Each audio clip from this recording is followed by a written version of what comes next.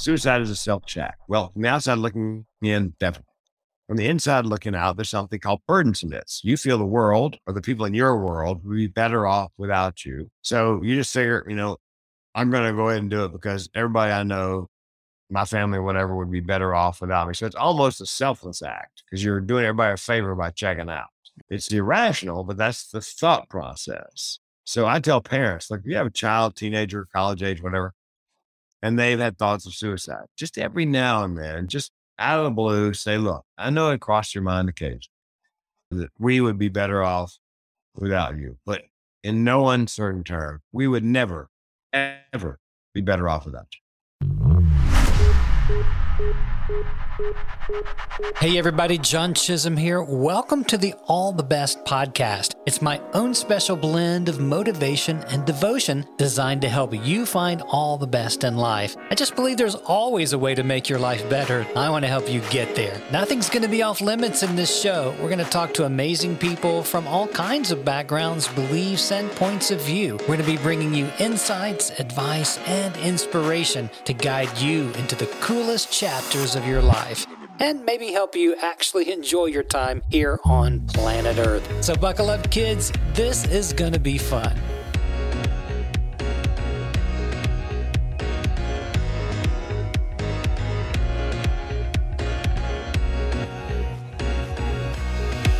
Hey everybody, John here. Thanks for joining me again this week on All the Best. I love doing this show because every time I do a new interview, I get to make a new friend. That makes me really happy.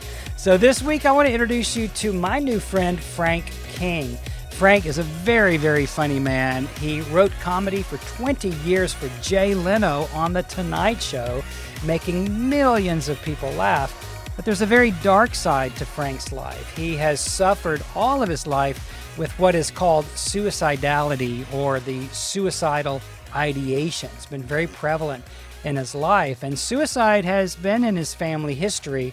Both his grandmother and his aunt took their own lives, and Frank has been tempted to that end many, many times. In fact, in 2010, he came very close, and this man knows what the barrel of a gun tastes like. Throughout the show, he shares some very poignant stories about his grandmother and his aunt and his own struggle with suicidal ideation. And we laugh. It's fun. This is a great show. And he shares with me how dark humor can actually relieve some of the tension and the stress and be cathartic when it comes to this suicidality. So I think you're going to really enjoy this show today. Whether you've ever struggled with that, I think we all have had some kind of fleeting thoughts, whether we've struggled with it to the extent that Frank has or not. We all kind of know what that is, that weird thought that the world would be better off without us. And so I think this is an important episode to listen to and to share with your loved ones. And Frank shares some very practical advice on how to bring up the topic. And in fact, he travels the world doing his motivational speaking on suicide and how to prevent it. So I think you're going to enjoy this show. I love Frank. He's very funny. We had a great time. So please sit back and enjoy this episode on suicide prevention with very funny man, my new best friend, Frank King. Hey, everybody. I am so excited to be talking to a brand new friend, Frank, the man King. Hey, Frank, welcome to the show. Hey, man, I'm in Omaha, Nebraska. It's all part of a plea bargain, actually. It was jail or Omaha. No, I'm kidding. If you're listening in Omaha. Yeah. Huskers. Yeah, go Huskers, man. Dude, I served a church for a little while out there. What are you doing out in Omaha this week? Got a call from a construction company. They said to me that we have been using a woman named Dr. Sally Spencer Thomas to come and speak on suicide prevention, but we've seen her several times, and we're thinking about something a little different. And the mental health comedian, I believe, qualifies. And they said, do you know Dr. Sally Spencer Thomas? And I said, you mean the woman with whom I wrote 4 books on men's mental health? You mean that Sally Spencer Thomas? That one? That one? Oh, yeah. All the way from Eugene, Oregon, right? That's kind of a long flight. You fly straight to Denver and then over to the cornfields and Yeah. Well, what a lot of people don't know is that construction has the highest rate of suicide of any industry. What? Yeah. I thought a psychiatrist. No, not psychiatrists, not even in the top 10. The construction is male heavy, lots of men, lots of tough guys. 8 out of 10 people who die by suicide these days are men. And the last numbers from the CDC was in 2018. And they said roughly 1,000 people die by accident in construction every year. And approximately 5,000 die by suicide, which means you're 5 times more likely to jump off a building than fall off it, which is just nuts. Oh my God. What's the stress in construction for crying? Seasonal work, deadlines, injuries, often treated with opioids, male heavy, it's tough guys who don't reach out for help. No, I grew up in the South, sounds like you did, or somewhere in the Midwest. Big boys don't cry. That's raised. It's true. And a lot of guys are like that. They figure that big boys don't cry, so they don't tell anybody or reach out. Man. Oh, dude, I'm Southern to the core. I got grits for brains. So, yeah. And my friend, the Southerners homemade. Man, so take us back to kind of the genesis of some of this for you and how you became the mental health comedian.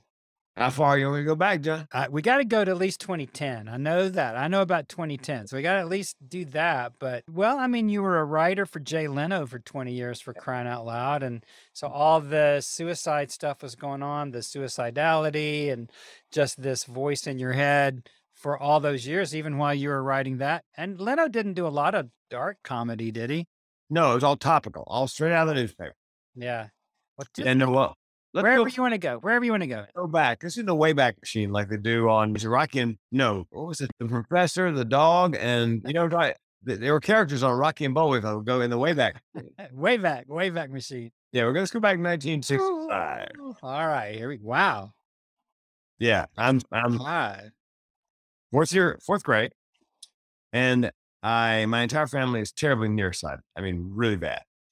I wrote a joke one time that we are descended from the people who occupied the island of myopia being short-sighted or nearsighted, but which, by the way, the island was conquered over and over because the native population never saw the enemy coming.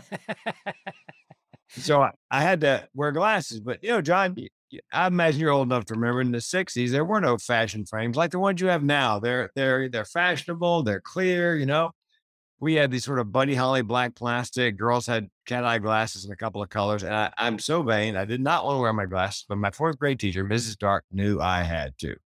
And she thought the problem was I was afraid what the other kids would say. So she had an idea, pull the Band-Aid off all at once, got me to the front of the room, turned me away from the class, put my glasses on me, turned me back to the class. She looks down at me and she goes, "See, you look intelligent." I looked up, first joke I ever told, and said, "Yes, that would explain all the laughing." And she was hysterical. And she had to excuse herself to go to the teacher's lounge. And that moment, John, I decided I'm going to be a stand-up comedian. You just knew. I knew it. I knew it from that moment on. 12th grade, did the talent show. Nobody had ever done stand-up. Won. My mom, big on education, said, "Son, you're going to college before you become a comedian. I don't care what you do when you get done." This is a quote. "You can be a goat herder for all I care, but you're going to be a goat herder with a college degree." Thanks, Mom. Yeah. So I went to Carolina, got a couple of college degrees, moved to San Diego. San Diego has, to this day, in the same place, a branch of the world famous comedy store. And they had an open mic night. They actually had 2 or 3 open mic nights. I went down there, middle of my 5 minutes, talking about the culture shock, moving in 1980 from North Carolina to California. And halfway through my set, I heard a voice in my head, "You're home." Wow. Second thought was, I'm going to do this for a living. I have no idea how. Since then, John, I've threatened to write a keynote speech called, "What Could You Do If You Didn't Know No Better?" Because I had no idea how hard it was. If I had, I probably wouldn't have done it. Right. So I said to my girlfriend at the time, that was April 1st, 84. By December of 85, I had good enough credits and promo or whatever. I got 10 weeks booked on the road in the early 86. I said to my girlfriend, now my wife for 35 years, "I'm going on the road to be a stand-up comedian. Do you want to come along for the ride?" Figuring she'd go, "Oh, heck no." She goes, "Yeah."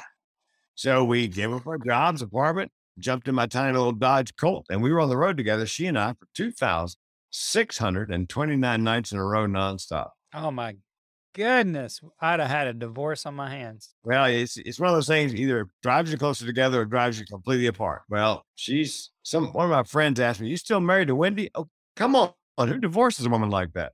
So, and back then, a lot of comics now are famous for just getting started. I worked with Seinfeld and Dennis Miller and Ellen and Rosie and Foxworthy and Ron White and Bill Engvall. Opened up for the Beach Boys and Neil Sedaka, Lou Rawls, 2 nights at the Hotel Del Coronado on New Year's Eve. There you go. Wow. Love like that. Yeah. Randy Travis, 5,000 people a night, 2 shows in Michigan and amphitheater. It was a good run, and we had a ball. Yeah, late 20s to late 30s, just a great time to be doing that, traveling, footloose, fancy free. Got hired by a radio station in my old hometown, Raleigh, North Carolina, to co-host a morning show. And I took a number 1 morning show and I drove it all the way to number 6 in 18 months, which is not a good thing if you don't know anything about radio. A friend of mine goes, "You didn't drive in the ground. You drove that son of a gun into the Middle Earth." Yeah. So by the time I got done with radio, the comedy club boom had busted. And but here's the kicker was, all my comedy had always been very clean. I'm writing for Leno. I'm writing topical jokes for Leno. It's not going to be dirty. And so I thought, well, you know what I'll do? I'll become a corporate comedian. I'll jump ship from the barroom to the boardroom. And one of my comic friends said to me, "What's the difference between a club comic and a corporate comic?" And I said, "About $5,000 a night plus travel." I'm no math major, John, but I knew. The bank account was smiling. So rode that horse until about 2007. Then the recession hits, bookings drop off 80%. We got some negative cash flow on rental properties. Our mortgage payment was like $2,300 a month. And I just ran out of cash, and we had to file Chapter 7 bankruptcy. And that's when I learned what the barrel of my gut tasted like. I practiced, went up to the bar and pulled the hair back, stuck it in my mouth just to see if I could do it, because I had $1 million life insurance policy. So I was worth more to my wife dead than alive. I can't fix it, but I can fix her financially. I'll just go ahead and take myself out. She gets the $1 million. Call my insurance agent. Fortunately, I had a 2-year suicide clause, and it only had the policy 22 months. I had to wait 50 days to kill myself. A 60-day suicide waiting period. Yes, exactly. Sorry, sir, you cannot take your life. And my agent said that when he realized what I was asking, he goes, "And don't do it. Don't." Because he had gotten calls like that, and the power had been enforced, and he delivered checks. And so he said later when I called him back, he told his wife, "I think Frank's going to kill himself." But as you know, and I mentioned him in my first TEDx talk. So I can't remember day 60, 61, 62. Things must have gotten just a little bit better. Bankruptcy, the wonderful thing about bankruptcy is the phone call stop. Somebody calls you and says, "We want money, call my attorney." And a guy said to me, "Last call I got," he goes. I said, "Well, here's my attorney's number, give her a call." He goes, "That's not good enough." And I said, "You know the best thing about bankruptcy is?" He goes, "No." I said, "This." Click. Wow. So, Wow. 2 years ago, August 10th, the bankruptcy came off my credit and my wife's credit. 10 years. Congratulations. Yeah. Oh man. Yeah. The relief. We clawed our way back, stuck together. Again, bankruptcy is one of those things that either drives a couple together or drives you completely apart. And you know what else it does, John? If there's a silver lining, it forces you to figure out what it is you really need versus what you want. We didn't have enough money to buy a subscription to the local newspaper. My wife's aunt gave us a subscription, and when the first one came in the mailbox, I cried because that's how broke we were. But we were a lot luckier than a lot of people. My wife had a little house in Oregon. We had it as a rental. We got a great bankruptcy attorney. I didn't get the guy on the billboard. I asked 2 attorneys in town, "Okay, who's the best bankruptcy attorney in county?" They both named the same woman, and she was able to protect homestead that house for us. So we had some place to go. A lot of people didn't have any place to go. So we felt very fortunate, given. And every morning we did something we do to this day. We played the grateful game. Every morning when we were walking the dogs, we had to name 3 things we were grateful for. And it couldn't be the same 3 as the day before. Just to change the frame. So you realize, what you have, not what you lost, but what you have left, what's good in your life. Mm. So anyway, we clawed our way back, and my wife just see 10 days ago, she was able to semi-retire. Congratulations. She'd been working full time to provide us with medical insurance. I get that question all the time when I'm on a cruise. Did you bring your wife on a cruise? No. Somebody's got to have real job health insurance. Exactly. I got Medicare last November. She'll be getting it in March. We just figured, you know what? We can pay the Cobra for 5 months. So she's working weekends and she is thrilled. So you are bankrupt, and I mean, way back, thank God you're out of it now, but that was the first kind of feeling of suicidal intentions for you, or? No. All right, take us into that. It runs in my family. It's called generational depression and suicide. My grandmother died by suicide. My mother found her. My great aunt died by suicide. My mother, I found her. I was 4 years old and I screamed for days. Back then, nowadays they would take a child like that to therapy. But, my mother's generation wasn't wired that way. We just didn't talk about it. And my mother prayed. She made a deal with God. If I could forget it, she'd give him 10 years off the end of her life. And, she died at 62, and people in her age bracket lived to about 72. So who's to say he didn't take the deal? Because I forgot it until 2012. And the family made up a myth. If Frank ever asked about that incident, you are to tell him when Dixie opened the door that his great aunt was in there with her hands folded in prayer and looking serene. So I mentioned that to my cousin, who's 10 years older, who obviously would remember the whole thing. And he goes, Serene, my butt, the old lady fell out and pinned you to the floor. All came rushing back, John. Whatever's holding back, compartmentalized, came flying back. So can you back up a little bit? Because I know the story, but can you, for our listeners, it's just a little bit gruesome story, but just so they know what you're talking about now. Yes. A trigger warning. It's horror movie horrible. So my mother's mother had died by suicide. About 4 or 5 years later, my great aunt was struggling with depression. My mother could not reach her on the phone. Same thing had happened with her mother. She couldn't reach her on the phone. So my mother got panicked that my great aunt would do something to end her life. So she bundled me in the car at the age of 4. We drove over, let ourselves into my great aunt's apartment. Everything was in place until we got to the kitchen. And all the food that should have been in the refrigerator, the milk, the butter, the eggs, cheese, was on the counter. Now, probably there are people listening, watching, who remember that back in the day, refrigerators didn't have a magnetic seal to hold the door. They had a latch. So if you crawled inside and pulled the door to behind you, that's it. And that's what my great aunt had done. And apparently she had tried to claw her way out, having changed her mind. So my mother, not realizing any of this, walks over to the refrigerator. I'm holding onto her skirt tail, swings the refrigerator door open, and my great aunt falls out and pins me to the floor. We were face to face, her face frozen at last moment of horror. I screamed, John, they tell me, for days. Yeah, and then it was walled off, somehow compartmentalized in my head. But my cousin, as my mother would say, your cousin, in his infinite wisdom, decided to share the story. Yeah. God bless him. And then you're traumatized because it all comes back as aunt falls on you dead. Oh my gosh. After the recession, meeting planners, speakers bureaus, we're chatting. They said, look, Frank, we love you. We can't pay you $5,000 anymore just to be funny. You got to teach the audience something. Don't you have something you could teach the audience? So I read a book by a friend of mine named Judy Carter. She wrote a book called The Message of You, Turning Your Life into a Money-Making Speaking Career. Nice. I went into the book thinking I got nothing, and she sort of walks you through the process. Halfway through, I thought, I do. Given my family history, John, more nuts in my family than in a squirrel turd. And my 2 mental illnesses, depression and chronic suicidal ideation. I thought to myself, if I can get some suicide prevention training, some certification, I can keynote on suicide prevention.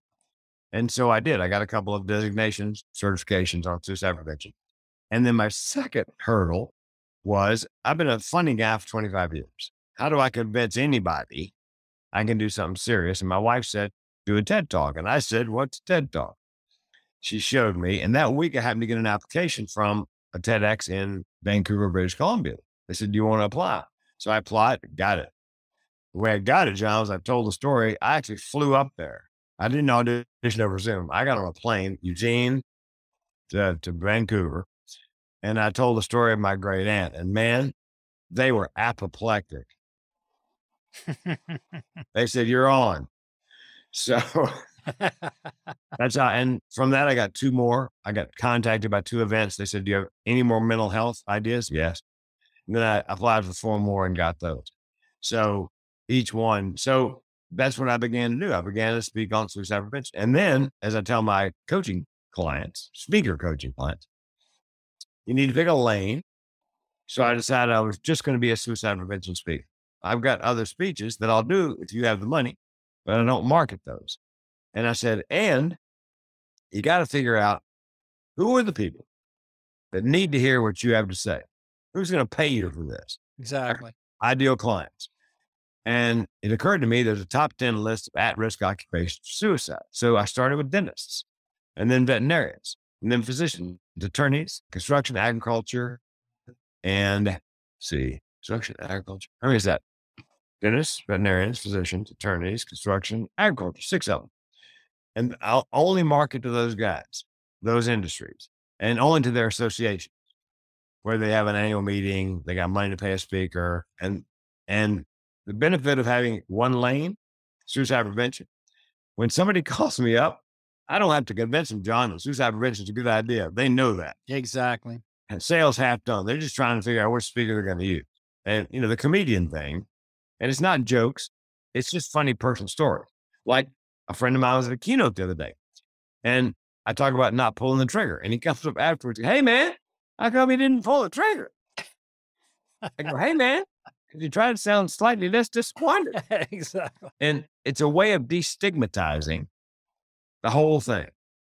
And my superpower, and I learned this from Brene Brown, reading her book on vulnerability. My superpower is vulnerability. See a man get up on stage and talk about things important, mental and emotional, and get choked up when I tell these stories. It allows other people in the audience permission to give voice to their experiences and feelings without any recrimination.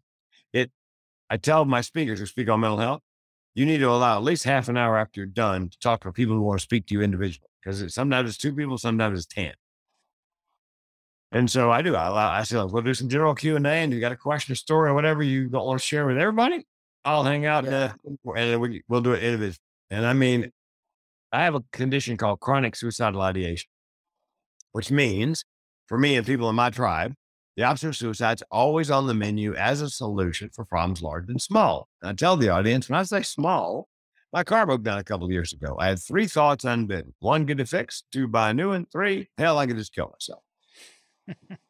Almost every time I've spoken, John, since 2014, there's been one person in the audience, sometimes more, who have chronic suicidal ideation. They did not know it had an name.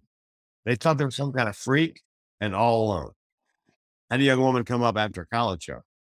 She said, thanks for your keynote, Stu. She goes, but God tell you, made me weep. How did it make you weep?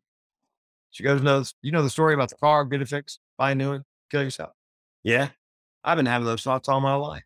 I didn't know that was a thing, had a name. I just thought I was some kind of freak and all alone. And then you said that out loud, and I realized for the first time in my life, I'm not alone, and I wept. There's some ROI. Yeah.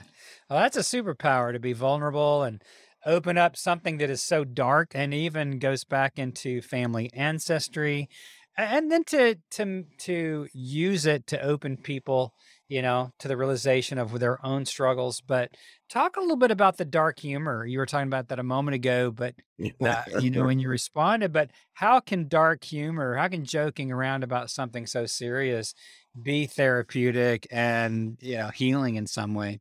Well, it's disarming, I think, to the audience. Like when I say, it runs in my family, so forth and so on, and I came close enough to killing myself, I can tell you what the barrel of my gun tastes like. I pause and then go, spoiler alert, I did not pull the trigger. And they sort of this nervous laugh, like, again, should I be laughing at this? And then I followed up with the story I just told you about the guy who came up. Now they know they're supposed to laugh. When I was doing the TEDx, if you do a TEDx, there should be some humor in there. So I said, you know what? I looked up TEDx talks on suicide, figuring there'd be dozens. I found 3 out of all the hundreds of thousands of talks on TED. There are 3 talks on suicide. Then I said to the audience, well, duh. If you're really good at suicide, you're not going to be recording a TEDx talk. Now they're laughing full out. My grandmother killed herself with a gas stove. My great aunt killed herself with a refrigerator. I said, when did my family and major applied? I Sears, I tear up. So there's something about being that open and that raw, and poking fun at yourself that allows other people, again, to destigmatize. Because I was just talking before you and I got on the phone, John. I got on Zoom to a woman on the phone to one of my TEDx coaching clients. And she was struggling. She'd been drinking, I didn't realize, steadily for several years. Finally got into an alcohol rehab in-house program. And apparently it wasn't all it was cracked up to be. It looked really nice, but in terms of treatment.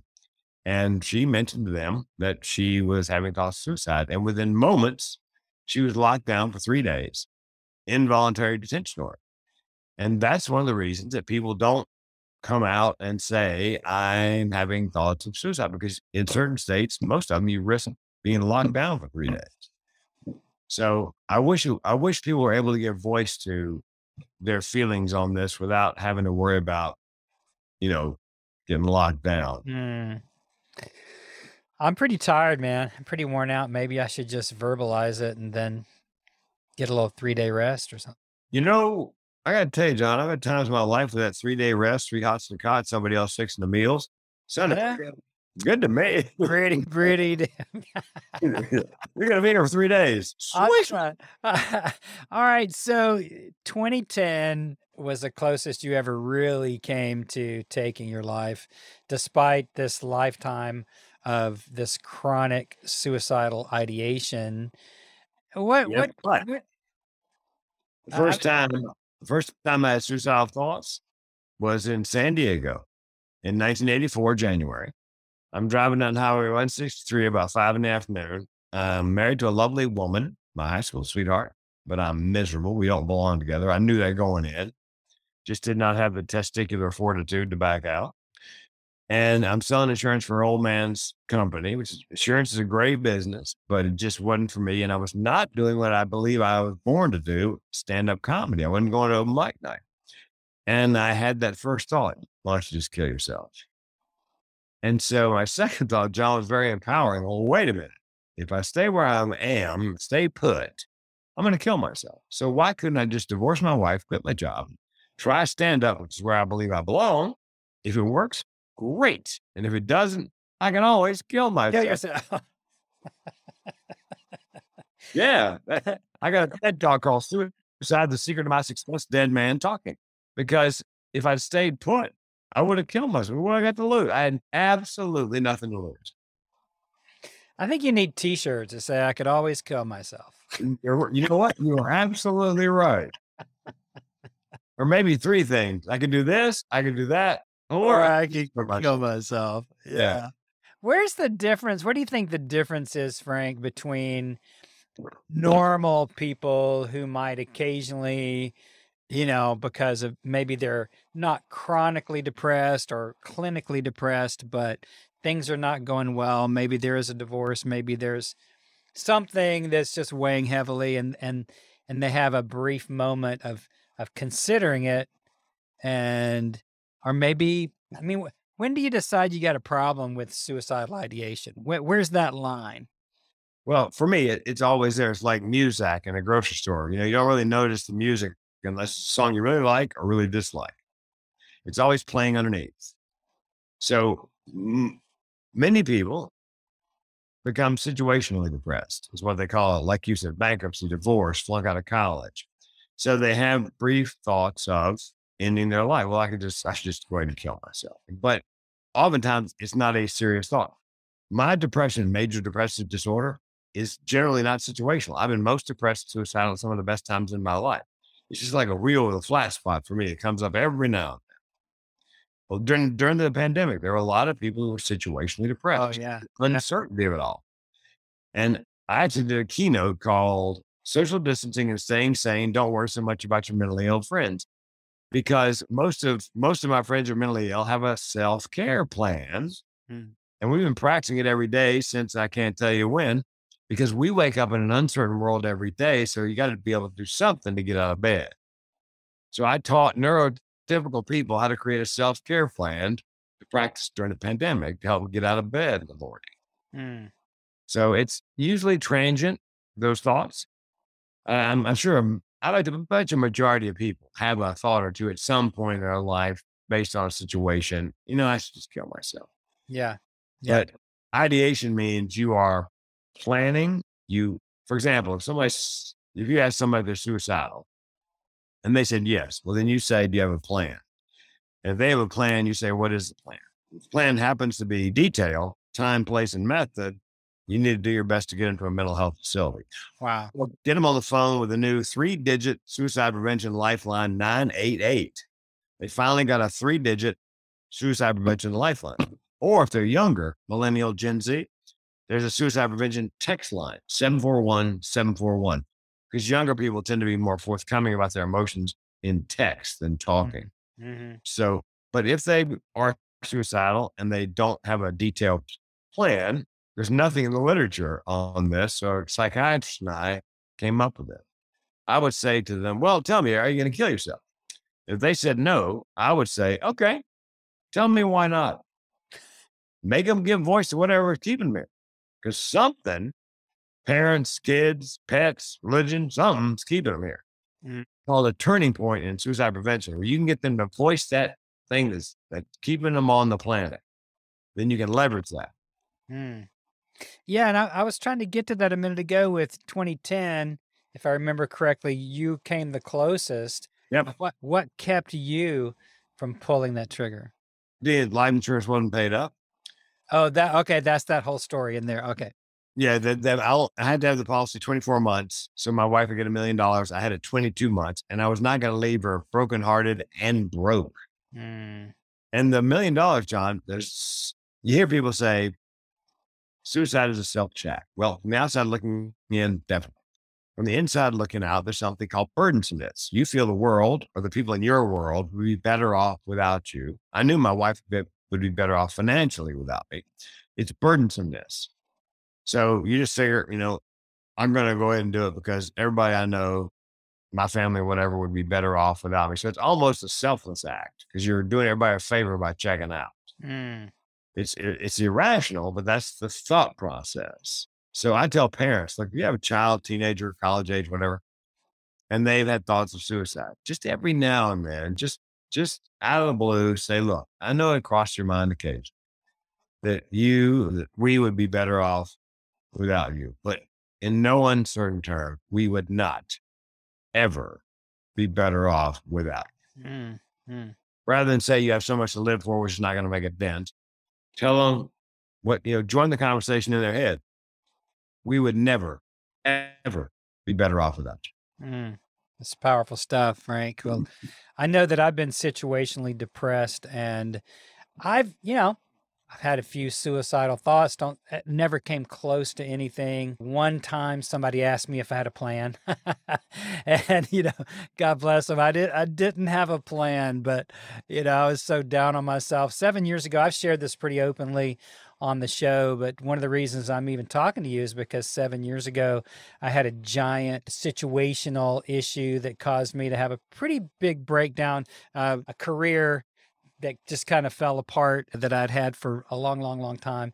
And I found myself just getting fat and going broke and lost in life and way up in middle age, Yeah. And I didn't know what I was going to do. And it took me a year to figure out how to start a company that we've now had for 7 years and we're very successful with it. But the reason I started this podcast, I have a different music oriented podcast that's very popular. And the reason I started this one is I wanted to have a broader conversation and I wanted to be able to be able to talk openly and more authentically. Not that the other one is inauthentic. I'm backing myself into a corner here, but that one's very, very specific about songwriting and music. And we don't really get to a lot of this kind of a topic and a talk. You know what I mean? And that's in the faith-based space, and it's awesome. But I wanted to be able to have conversations with people that are maybe from a different faith system or no faith system and just whatever, but talk about things that are really real and vital like this. And to me, this is an incredibly important topic. But back to myself, because I am my own favorite subject, that, I was melting down. And I always thought that the word apathetic meant that you didn't care. And what I learned when I was at this rock bottom place, man, that it meant that you couldn't care. I was so down and I was so fuzzed up in my brain, I couldn't think straight. And I was very ashamed of what happened. I was ashamed that I had lost a job, in kind of an eighth grade scenario. And here I was, a 58-year-old man. And I take a lot of the responsibility for what happened. I no longer blame the people that I was involved with. I love them. I wish them well. But there were some really dark times where, taking myself out started becoming attractive. So how do you, I know how I got out of it, because I felt like the voice of God or the voice of a spirit or my own brain, I don't know what it was, but it stopped me on a sidewalk walking around my neighborhood in Nashville, and I heard it louder than my own voice right now, and it said, "You're not even being a good human right now." And it started me down a path of self-discovery that has blown me away. I'm not even the same person I was 7 years ago. But what would you say to someone who maybe is in that place of feeling apathetic and lost, and they just can't see the light at the proverbial tunnel anymore? What would be the first thing you'd say to them? Maybe they're not quite at 988, but Right. they know they're down. They know that these thoughts are becoming more frequent. What would you say to them? Well, the thoughts I have, the thoughts often that people often have in this area are it's a coping mechanism dispensed by your brain. It's a rather it's kind of a sledgehammer. Well, you can just kill yourself, so it's especially with people like me who have those feelings all the time. It's just a way of coping to ease the stress. And I would say, first of all, we need to get a mental health evaluation. Let's find out if it is in fact clinical depression, or maybe it's the depressive state of bipolar disorder, or let's and get a physical. Sometimes physical ailments present as mental health issues like depression. And so once we've nailed it down, and then if medication's indicated, my advice is they now have a DNA cheat swab test. They take your DNA and they try to match it to, let's say, the antidepressant or two that would work best with your metabolism. So there's not a lot of experimentation. Go on, doesn't work, taper off. Go on, doesn't work, taper off. And therapy is, I would think, trouble now, John, is finding a therapist, because they are all, any therapist I know, psychiatrists, psychologists, were booked out. Yeah, right. I mean, it's really hard. Thank you, COVID. Yeah, as a matter of fact, it's been really good for therapists. Their calendars are full. Right.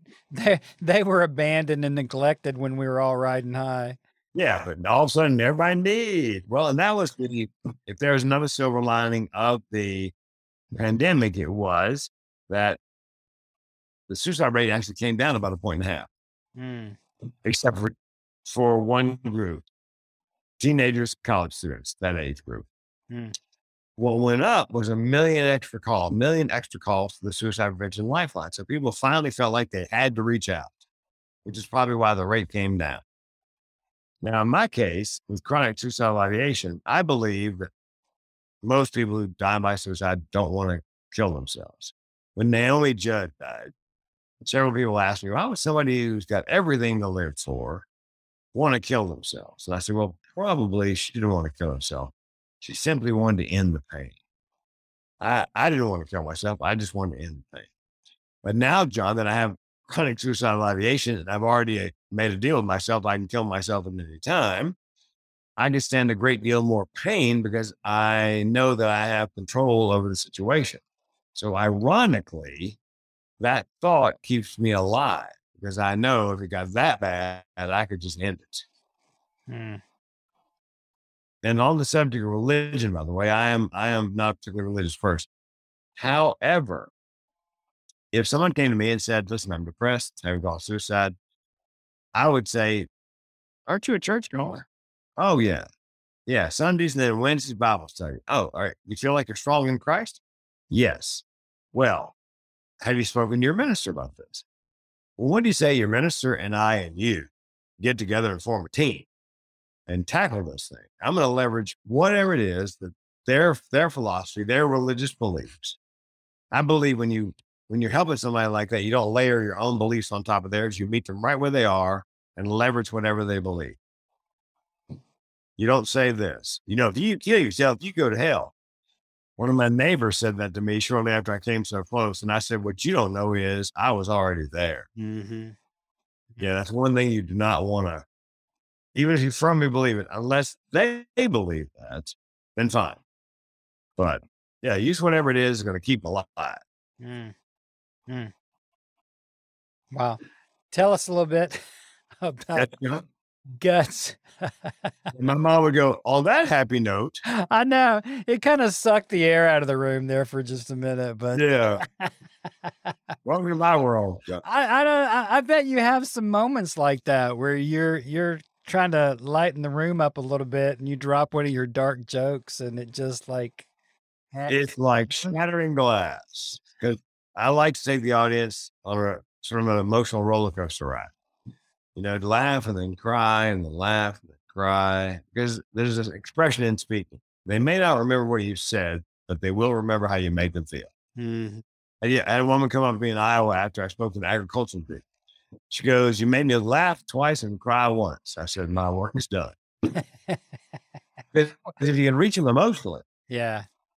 And I tell a very, very sad story near the end about, Sheila asked me, why don't you kill yourself? And I've got a story, like, tell me why not? Tell me why you don't pull the trigger. I've got it's a sad story about my mom. And I mean, people are crying in the audience. And then I say, listen, now, let me close on a lighter note. And I've got a funny story about an Uber ride, young kid who asked me, So yeah, I liked that balance of, because you're crying and you hit him with a joke. It's like shattered glass. Comic relief. Oh, I have to tell you, man, I teared up watching your TED Talk when you read the note from your grandmother. Yes. And oh my gosh, talk about a gut wrenching note just pinned to her chest. Yes. Well, and as you recall, I had a woman read it out loud. I have friends who lives with depression who voiced it for me. So here, they say in a TED Talk, you have a surprise to the audience.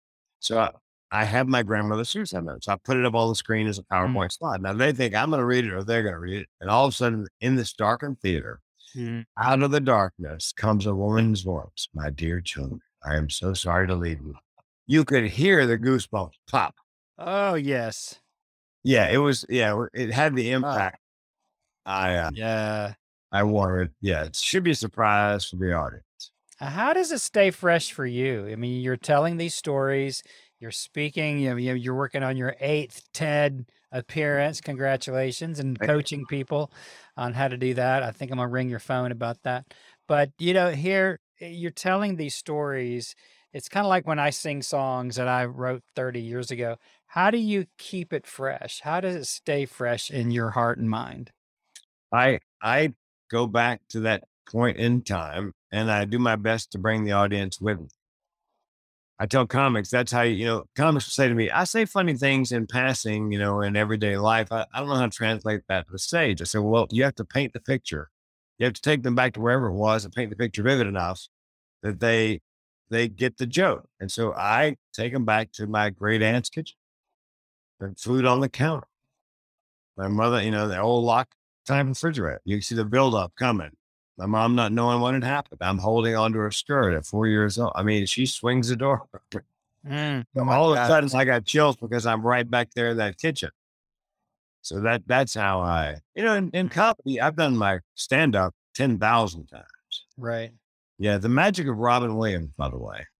I saw him do 2 shows back to back at the Comedy Store. I was working at the Comedy Store. He was there, and shows almost identical. Different people in the audience he talked to, but the jokes were roughly the same. The magic was he made it look like it just occurred to him. Yeah. That is the magic. Brilliant. Making it fresh for the audience every time. Mm. Frank, I knew this would be really rich. You're doing such important work, and there are probably just an untold number of people who have not pulled the trigger or tied the noose or whatever they were considering because of your words, because of your life's experience and your superpower of vulnerability. And I want to thank you for what you do for people. It's so awesome. And I have one last question for you, if that's all right today. Absolutely. Put you on the spot. Okay, of a million jokes you wrote, you heard, what's the one joke you'd take to the moon? It's actually a joke that a friend of mine wrote about going to the moon. Okay. All right. About Neil Armstrong. His name is he's a science comic. How can you be a science comic? He was the only science comic going. He did jokes about science. It was amazing. Anyway, I'll think of his name, but he said, I'm watching the replay of Neil Armstrong stepping on the moon. And Brian Malow, science comedian. And he's gone over to Europe to this gathering of Nobel laureates to speak and do his comedy. I mean, it's an amazing story. He's been invited several times. I got to interview them for podcasts. There's people that won Nobel Prizes. Anyway, he goes, Neil Armstrong, he's the first guy on the moon. And he says, and don't get me wrong, one small step for man, one giant leap for mankind is good. But you are the first person on the moon. I would have thrown the script out away. And as soon as my toe hit the moon soil, I'm on the moon. The world is listening. I don't care. I'm on the moon. That's my favorite on the moon joke. Oh my God. There you go. Frank, as we wrap up, tell us a little bit about Guts, Grit, and the Grind. It's a 4-book series on men's mental health. One of my co-authors, Sarah Gare, teaches suicide prevention to first responders, mostly men. She wanted to buy a book for one of her students on men's mental health. Couldn't find one. Barnes & Noble, brick and mortar, no. Amazon, online, no. She thought, well, there's a vacuum. So we surveyed men. What do you want in the way of a book on mental health for men? They said, we want real men with real stories and real coping mechanisms. So that's the way we planned it. And they decided, Sarah and Dr. Sally Spencer-Thomas, my co-author. Wait, you know her? Yeah, I do know her. Decided they would make it look like an automobile owner's manual so that guys would actually pick it up. So the two ladies called me, because I know Sally, and she goes, would you make the book funny and would you add the metaphors? And I said, wait a minute. You two ladies are writing a book on men's mental health. Don't you think you might need, I don't know, a man? Oh my God. So I said, look, I made me a co-author. Let me narrate them for Audible, and I'll add the metaphors. I'll add the humor. So then we began to look for men, and we thought we could probably find a dozen guys if we were lucky, who were willing to come forward and say, bankruptcy, drug addiction, alcohol addiction, gambling addiction, whatever it was, whatever the problem was. Because men are very tight-lipped about these things. Well, we ended up finding 64 men. So we ended up with 4 books. Guts, Grit, and the Grind is a 4-book series. And if you would like an audio book, unabridged copy, I do the narration of the first book. If you go to The Mental Health Comedian, or as we say down South, John, The Mental Health Comedian, put an email address in, you can download the unabridged audio book. I narrate it for free. First book. Eventually, I have all 4 up there for free because I don't want money to stand in the way of somebody who needs help. And get this, we sell most of the books to women. Because my guess is they've got a man in their life. They just cannot figure out how to help. So it's a manual. I mean, it's got resources and exercises and suggestions and of course, humor. My favorite is, don't you wish the man in your life had a check engine light on his brain? When the light pops off, he goes to the mental mechanic, guy puts him up on the lift. Well, Bob, of course you're depressed. Look at this. You're 2 course low on serotonin. Wouldn't that be nice? Nice indeed. Frank, thank you so much, bro. This has been rich, and all the links to all of your work is in the show notes for those of you listening. But man, this has been great. Thanks for being on. All the best. Thanks, Seth. Thanks for hanging out with me today on All the Best. If you liked the show, be sure to share it out with your family and friends on your social media and drop me a line at john@johnchisholm.com. I would love to hear from you. I also want to invite you to jump over to my site right now to sign up for my free 31-day motivational email series. It's designed to help you go for all the best in life. If you're needing some real change, fresh motivation, and inspiration, this could be just the thing to get you going. You can find it at johnchisholm.com, and I'll see you next time.